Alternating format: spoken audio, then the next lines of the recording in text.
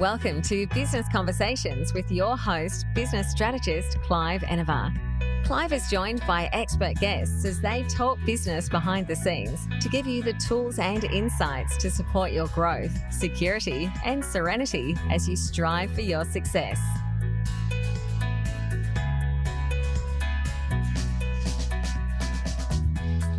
Welcome to another episode of Business Conversations with Clive Enever. I am Clive Enever, business strategist, and we're having a conversation with Amanda Kate about bringing authenticity and alignment to business. Working as a kinesiologist, Amanda facilitates the recognition of self-sabotaging behaviours, limiting beliefs, and negative behaviour patterns within clients. And she identifies new ways of being, which can then emerge, creating long-term expansion, growth, and change in every facet of their life. Hello, Amanda, and welcome. Thank you very much for having me today, Clive. That's an absolute pleasure.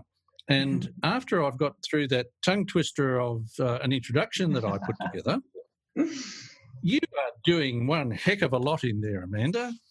What's all about a kinesiologist for starters?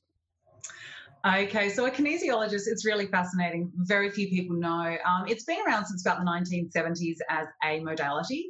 And what it does is it looks at the body as an energetic being. So quantum physicists have proven that the universe is 4% physical matter. So when I work with a person, I look at this external meat suit, I guess is 4% of the picture. And the rest of it is their energetic self, their emotional self, their mental self, spiritual self, all of that sort of thing. So what I do is I work with their physical and structural self, their chemical and nutritional self, and their mental, emotional, physical self to make sure that they're all in balance. And I do that just using various vibrational techniques, a lot of conversation, a lot of active listening, and a lot of, I guess, looking at the metaphysical side of things. So metaphysical is beyond the physical. So seeing what's going on underneath the surface. Now, I'm not sure whether I counted 12 or 15 different bodies in there. Do you really have all of those? Oh, I haven't even started. Yes, of course we do. We have so many different aspects and facets to ourselves. We've got a hormonal self, a relational self, a financial self. So when we're looking at all of those different parts, so often people go, oh, my neck hurts. Well, okay, let's actually drill down into that and let's look at all of the other parts of you that you're shouldering the burden for or sticking your neck out for that's actually causing this sore neck, because the physical is actually 4% of the picture. There's 96% caused by other things. In the introduction or the title of our talk, we talked about alignment to business. First, It sounds like we've got to align all these different bodies. It does sound a lot more complicated than it is. But something that's really come in for me over probably the last 6 months is how I bring this energetic work that I'm doing into people's business to help them show up as their full self, as their really aligned and authentic self without all of the stories that they've been telling themselves and the labels they've acquired over the time, so that they can really go out there as them and make an impact as them in only the way that they can. Now, I'm gathering that you didn't just pop out of school and become a kinesiologist, and you haven't been doing it since the 70s. No. What was the journey that you took to find yourself where you are? It was the beginning of, it was almost exactly 5 years ago now. I actually realised I was in a less than ideal marriage. I was married to a narcissist, and that was a rather big challenge for me. I was becoming less and less and less of myself. So I kind of took all the responsibility. I figured I was broken. And so I needed to be fixed. And so I started on a bit of a self-development journey to fix myself. And through that journey found kinesiology, and that first session of kinesiology just changed my life. And within 6 months of my first session, I was studying it. And in 4 years, I did about 6 years worth of study. So I did my diploma, my advanced diploma, my international diploma. I did 3 units of what's called total body modification, which is another type of kinesiology. I did my Reiki. I literally kind of just went, I have to do this with my life. And now I want to, I guess, bring it out from the shadows and from that woo-woo kind of healing side of things and into the business world. And that sounds like it was one heck of a journey, 6 years study in 4 years. That of itself is not a small task. I talked about limiting beliefs and self-sabotaging behaviours and negative behaviour patterns and so on. I'm taking a guess that when you're talking to customer me and you say, I can see all these self-sabotaging behaviours, I'd probably put the wall up and say, get over yourself, Amanda, I'm not self-sabotaging. Does that happen? It does at times, yes. And it's really interesting because with kinesiology, we use muscle testing. So I can actually show people that a certain statement causes stress to their body, which is part of the reason that I like kinesiology. It's kind of got that proof element that clients really, really like. So, okay, if you say that and you think it's not causing a stress, well, then why can't your arms hold? Because when you say, your name, for example, it'll hold strong. So there's clearly something out of alignment here. Now, oftentimes also some of these belief patterns that we've got running are actually subconscious. And it's been proven through loads of different scientific studies that our subconscious is running the show more than 95% of the time. So when you think about that, we're actually, part of my job as a kinesiologist is kind of to cut through that conscious idea of where we're at and get into that subconscious. And we do go quite deep. And some of the stuff that does come up is quite confronting for people. I do have a lot of tears on my table, I'm not going to lie. A few of my clients say, you don't have to make me cry every time I'm here, but, it's a good release.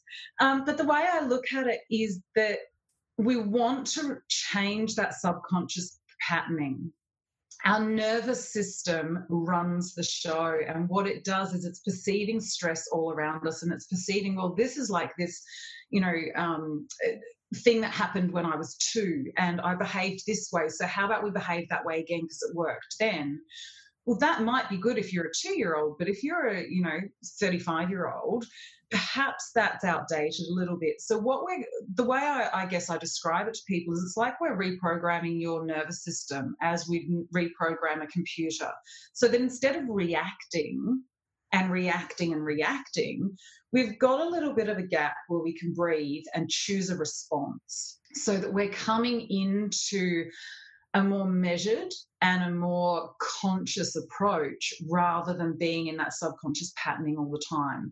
Because our patterns are often caused in times of really, really great stress. And when we're in really great stress, we're in back brain survival, fight and flight response. We're going back to that reptilian pre-7-year-old, and a lot of it is actually programmed pre-2, brain patterning. We're not accessing the front brain, our creative thinking brain, our innovative brain. So we're not able to see all of the different aspects that can be there. So when I'm working with clients, they may not be able to consciously go, hang on, I'm working with that as a belief patterning. But when we drill down to it and say, well, here's all these roadblocks in your life, and this is the belief system that's sitting there, they all of a sudden go, oh my goodness, I couldn't have put that together ever. And even things as simple, actually, here's one that tests up all the time, especially in business owners, and particularly female business owners, is that men are the winners and women should be at home. Now, that's not a conscious belief for any working woman. I can tell you that for a fact. And being a career woman, a business owner, it's certainly not in my conscious realm. It's actually now not in my subconscious because I've cleared it. But it's a collective conscious thing as well. When you're looking at, being born in the 70s as I was, my mum was a stay-at-home mother. What I was seeing a lot around me was stay-at-home mums. There were very few career mums out there. And whilst there were obviously still some, the greater percentage of population was still in that men are the breadwinners and women stay at home. And that's just to use one example that, people consciously go, well, that's just a stupid belief system. And yet actually it drives a lot of behaviour. It drives things like the salary caps that we put on ourselves. People actually have in their head this block of, well, this is how much I'm worth and this is how much I can earn. And so there's a lot of those sorts of things that I'm realising and I'm working through, and therefore now helping my clients work through so that they can get that success that they want and need and deserve. Obviously, with the work that you do, you're able to remove these limiting beliefs from an individual Yes. readily. How many generations do you think it takes for such a belief to vanish from the collective consciousness? I think that kind of thing it's gradual, and I think it's like asking how long's a piece of string. I know that for me, I am it's tested up a number of times. I'm breaking 8 generations worth of this patterning that I particularly is for my family. A lot of my clients, we're working on 7, 14, 5, 10, multiple generations that have come down that female side. Usually the female side is strongest, and the reason for that is women are born with all the eggs they're ever going to have. So in technicality, us being born by our mother, we were actually in our grandmother's womb. So we have some of our grandmother's conditioning in our cellular DNA, and then we have our mother's conditioning because we've been in her body the entire time. We're also part of her energy field until we're 7. That's why kids go through, I very technically call it the arsehole phase, excuse my language, but when they go 7, because what happens is they're separating from their mum's energy field and they actually don't know where they stop and other people begin. So they're trying to find their actual boundary, like where they are. So they push boundaries all over the place to actually work out where they're going. So when you look at that, we've had a lot of conditioning from other people as part of our cellular conditioning from well before we were born. So that female line is very strong. That's not to say the masculine line isn't. It still obviously influences. And if you, for example, have a story coming down both sides, we kind of need to clear it on both sides. And oftentimes that's why the people who come to me are coming to me, is because they want to work on making sure that the patterns of the past aren't reflected in the future. And because, again, of the conditioning that we have, we can change it then for our children. Because we're picking these things up, as you were saying, many of them before we're 2, yes, and the rest by the time we're 5, typically. Yes. We're probably not going to remember that we actually adopted them, are we? No, and this is the thing. I'll give you one of the, the analogies I use for clients is, I'm on this journey where I know that I could build a massive house and a massive castle. And I know that, there's shops out there where I can get the materials to do so. I, at the moment, don't know how to use all of those tools. However, I'm going to try and find them, and I'm going to learn as many of them as I can, because I want to build a damn fancy castle. Other people are stuck in that kind of pre-2 conditioning, and I liken it to when my son was little and his little dungarees, and he had his little Fisher-Price toolkit, and he was trying to help me fix things in the house with a big plastic, hammer and a wooden screwdriver and all of that. Now, some people are still walking around with those Fisher-Price toolkits, and it might be that they don't know that shops exist where you can get power tools. It might be that they walk past, and that they're aware of bits of the hardware shop, but not others. It could be that they just go, oh, no, that's not for me. There's lots of different reasons, and none of them are that person's fault. It is just what they've signed up for in this lifetime. I personally want the big fancy castle, not the Fisher-Price toolkit, but it really helps me when I'm dealing with people who keep using, their little plastic tools, to be able to extend love and compassion for them, because for whatever reason, they don't know there's any different out there. Yeah, it's funny how we adopt these things and pull the curtain. We don't want to see anything else. We only want to see what we already know, and we keep running that same video over and over and over again. So in breaking these patterns, well, you're not breaking these patterns, you're changing these patterns. Yeah. How quickly can a person change from being locked away in a world that isn't helping to hopping into a world where everything's, we're wearing rose-coloured glasses rather than muddy glasses, as I heard someone say recently? Do you know, I think it's choosing in every single moment. There are moments that I still fall back into my old patterning because I'm tired, or because I'm stressed, or because it's that time of the month, or whatever it is. But now I'm more consciously aware, so I pull myself out of it faster. And I can give you the example on the Sunday night 2 weeks ago, I think it was, when we were told that we were probably going to go into lockdown for COVID-19. And I sent out an email to all of my clients basically saying I couldn't do it in person, it had to be online. And I went into the biggest funk because I was like, oh, that's it, I'm watching my business crumble and all of that. I actually allowed myself to stay in that for a while and experience the feelings and all of that sort of stuff. But it was interesting this time because in the past, that would have taken over and it would have lasted weeks. I would have taken a couple of appointments with my kinesiologist, with a Reiki healer, with different healers that I know to snap myself out of it. Because I was more conscious that I was doing it, I was able to sit in it, feel it, allow those emotions to flow through. And by late on the Monday, I was kind of like, you know what, things are going to be okay. And since then, I've just been on a big upward trajectory again. So I think it's choosing in each and every moment. And it's not always the easiest choice. Sometimes the easiest choice is I want to have a tantrum and I want to throw my toys out the pram and I want to be the child. But we can't always make that choice. And so sometimes we have to choose to put on our big grown-up pants and get back out there. And so that sounds very much to me like being present, staying in the moment, but being present to the extent that we can look at things clearly and make an appropriate decision and move on. Have I got that right? Yes, 100%. And being present is more challenging than we realise. There's obviously a lot of words that go through our head, a lot of self-talk, a lot of noise, both internal and external. Yet, if you recognise that you're being carried away by the noise, coming back and just remembering to breathe in that moment. The most beautiful thing I love to remind my clients is they've actually proven that emotions can only stay in your body for 90 seconds before they change into something else. Now, it might change into a shade of the same emotion. So when I talk about a shade, obviously rage and anger and wrath and frustration and irritation are kind of all shades of a very similar emotion.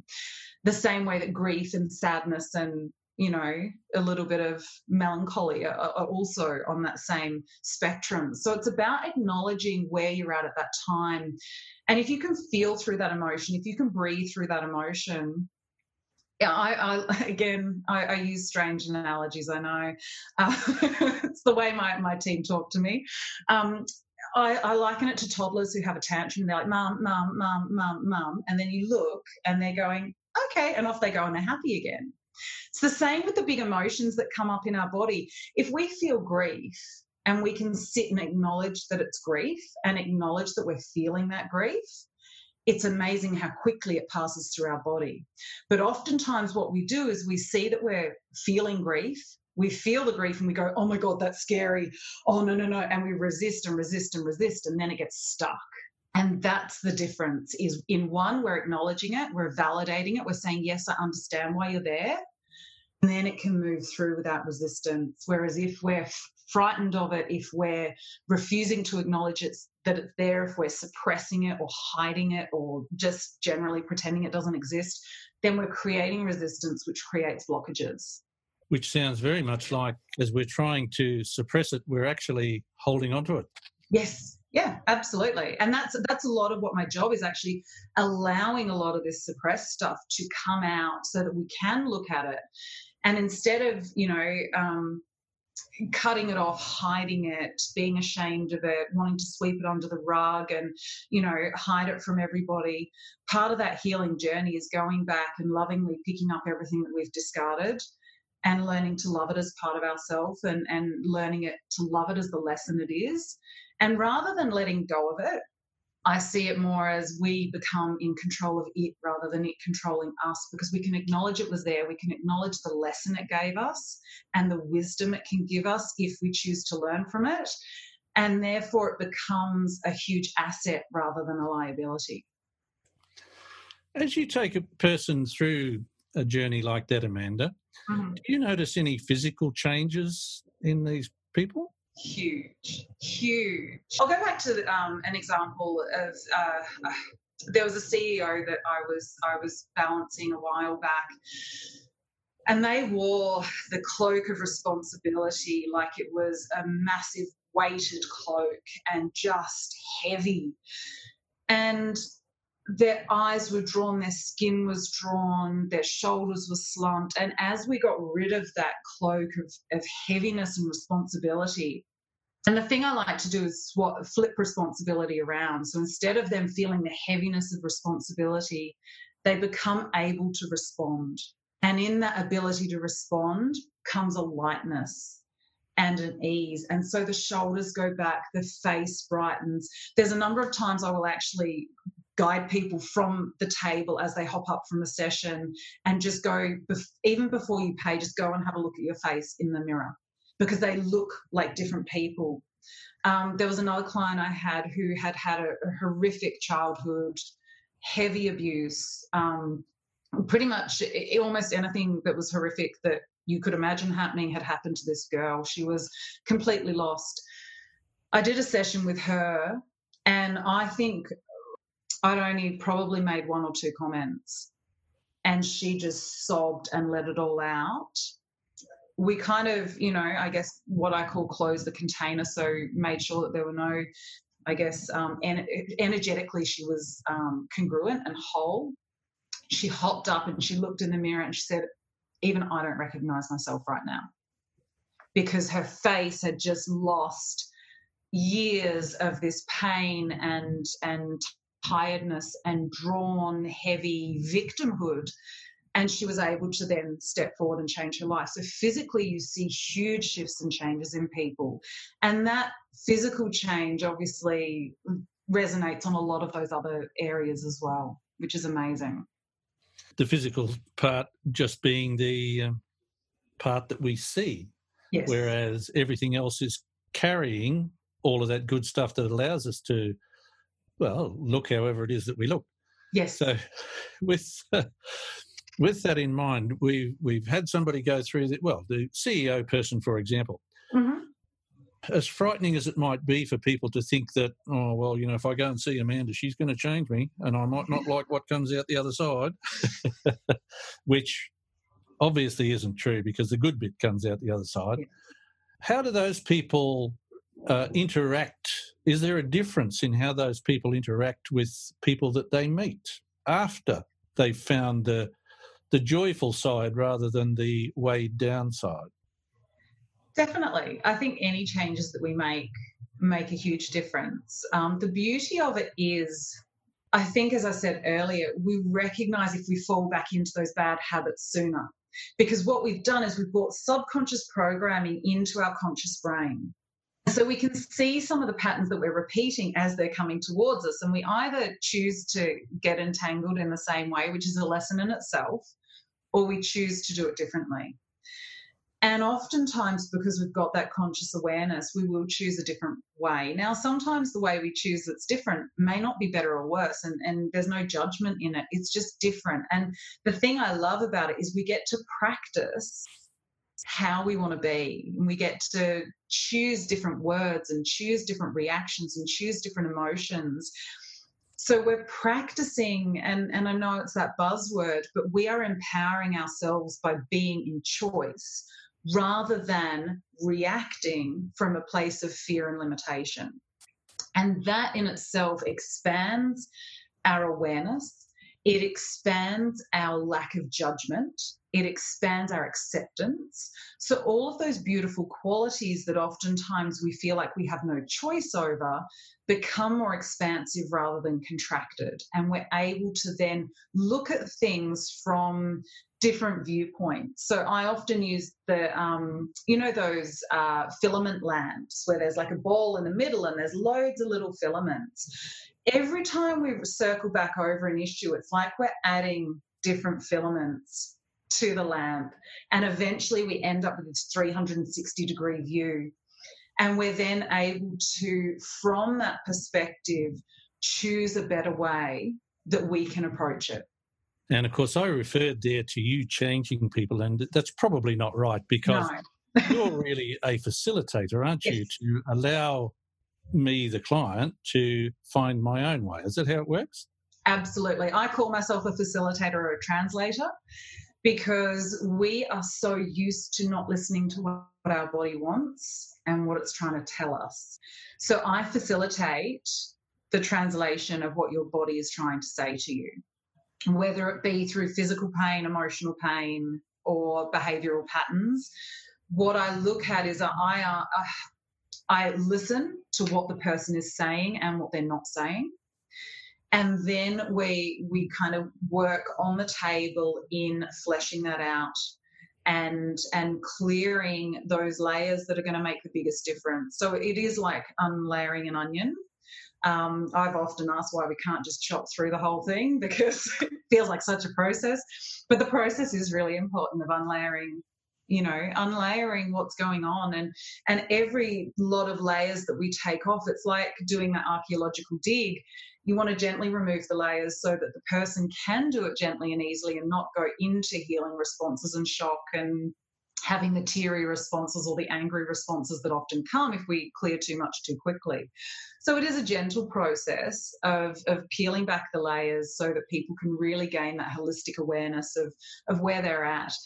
And the way it translates into business is then we are bringing our full, authentic and aligned self into our work, which actually means that we are, it's not even, I think there's, I was having a conversation with someone a few weeks back and people talk a lot about know, like and trust, which is super important. But people won't even get to know, like, trust if they don't feel listened to, heard and understood. And the beauty of doing this work is we learn to listen, we learn to hear, and we learn to understand. And we learn to do that for ourselves first, and then we get to do it for others. And that's a vital part of the process, is learning to give ourselves the generosity that we often extend to other people before we extend it to other people. Excellent advice. And I could keep talking to you for hours and hours and hours, Amanda, about this. However, we're on a bit of a time limit here. That's okay. So before I let you go, though, what is the best tip you have received from a business conversation? I love listening to other business owners because I think they're just such a wealth of knowledge. But the best one was just that, be yourself. And it's easier when you know who and what yourself is. But the process of finding it is also equally wonderful. So I think that would be it, is be yourself and find out who you are, not just as a business person, but as a person, and then take that into your business, because that's what people are going to then resonate with. And therefore, you're going to move from feeling heard and understood into being known, liked and trusted. I like that a lot. And now I've got a question that's going to be doubly hard given the answer you provided there. What's the top piece of advice you would like to leave listeners with today? I think it's about not being afraid to get to know who you are. When you think about who we are, if we go to that single point within us, whether you call it source, God source, starseed, whatever, that little bit of angel dust that resonates, that is in you and me and everybody. We are pure love, peace, joy, happiness. And if we can find those qualities that accept other people as they are and that fall into non-judgment with them as much as possible, and if we can bring that to business, that's what's going to attract people to us. And that's what's going to be attractive to others. Excellent advice, and I couldn't agree with you more. But most importantly, Amanda, how can our listeners connect with you to start their own business conversation?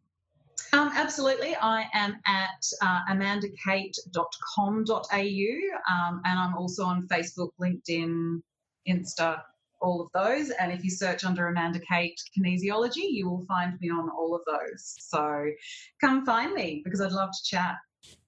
And that's amandakate.com.au. And yes, it is spelt Amanda Kate. It is very simple. Amanda Kate, this has been a delightful conversation. Thank you very much for being here. And I hope we get to chat again soon. Oh, we sure will, Clive. Thank you so much for your time and for having me. It's been wonderful. Absolute pleasure. Thank you. Thanks for listening to another episode of Business Conversations with Clive Enever. Make sure you subscribe to future episodes via your favourite podcast app. And you can find more business resources at cliveenever.com.au.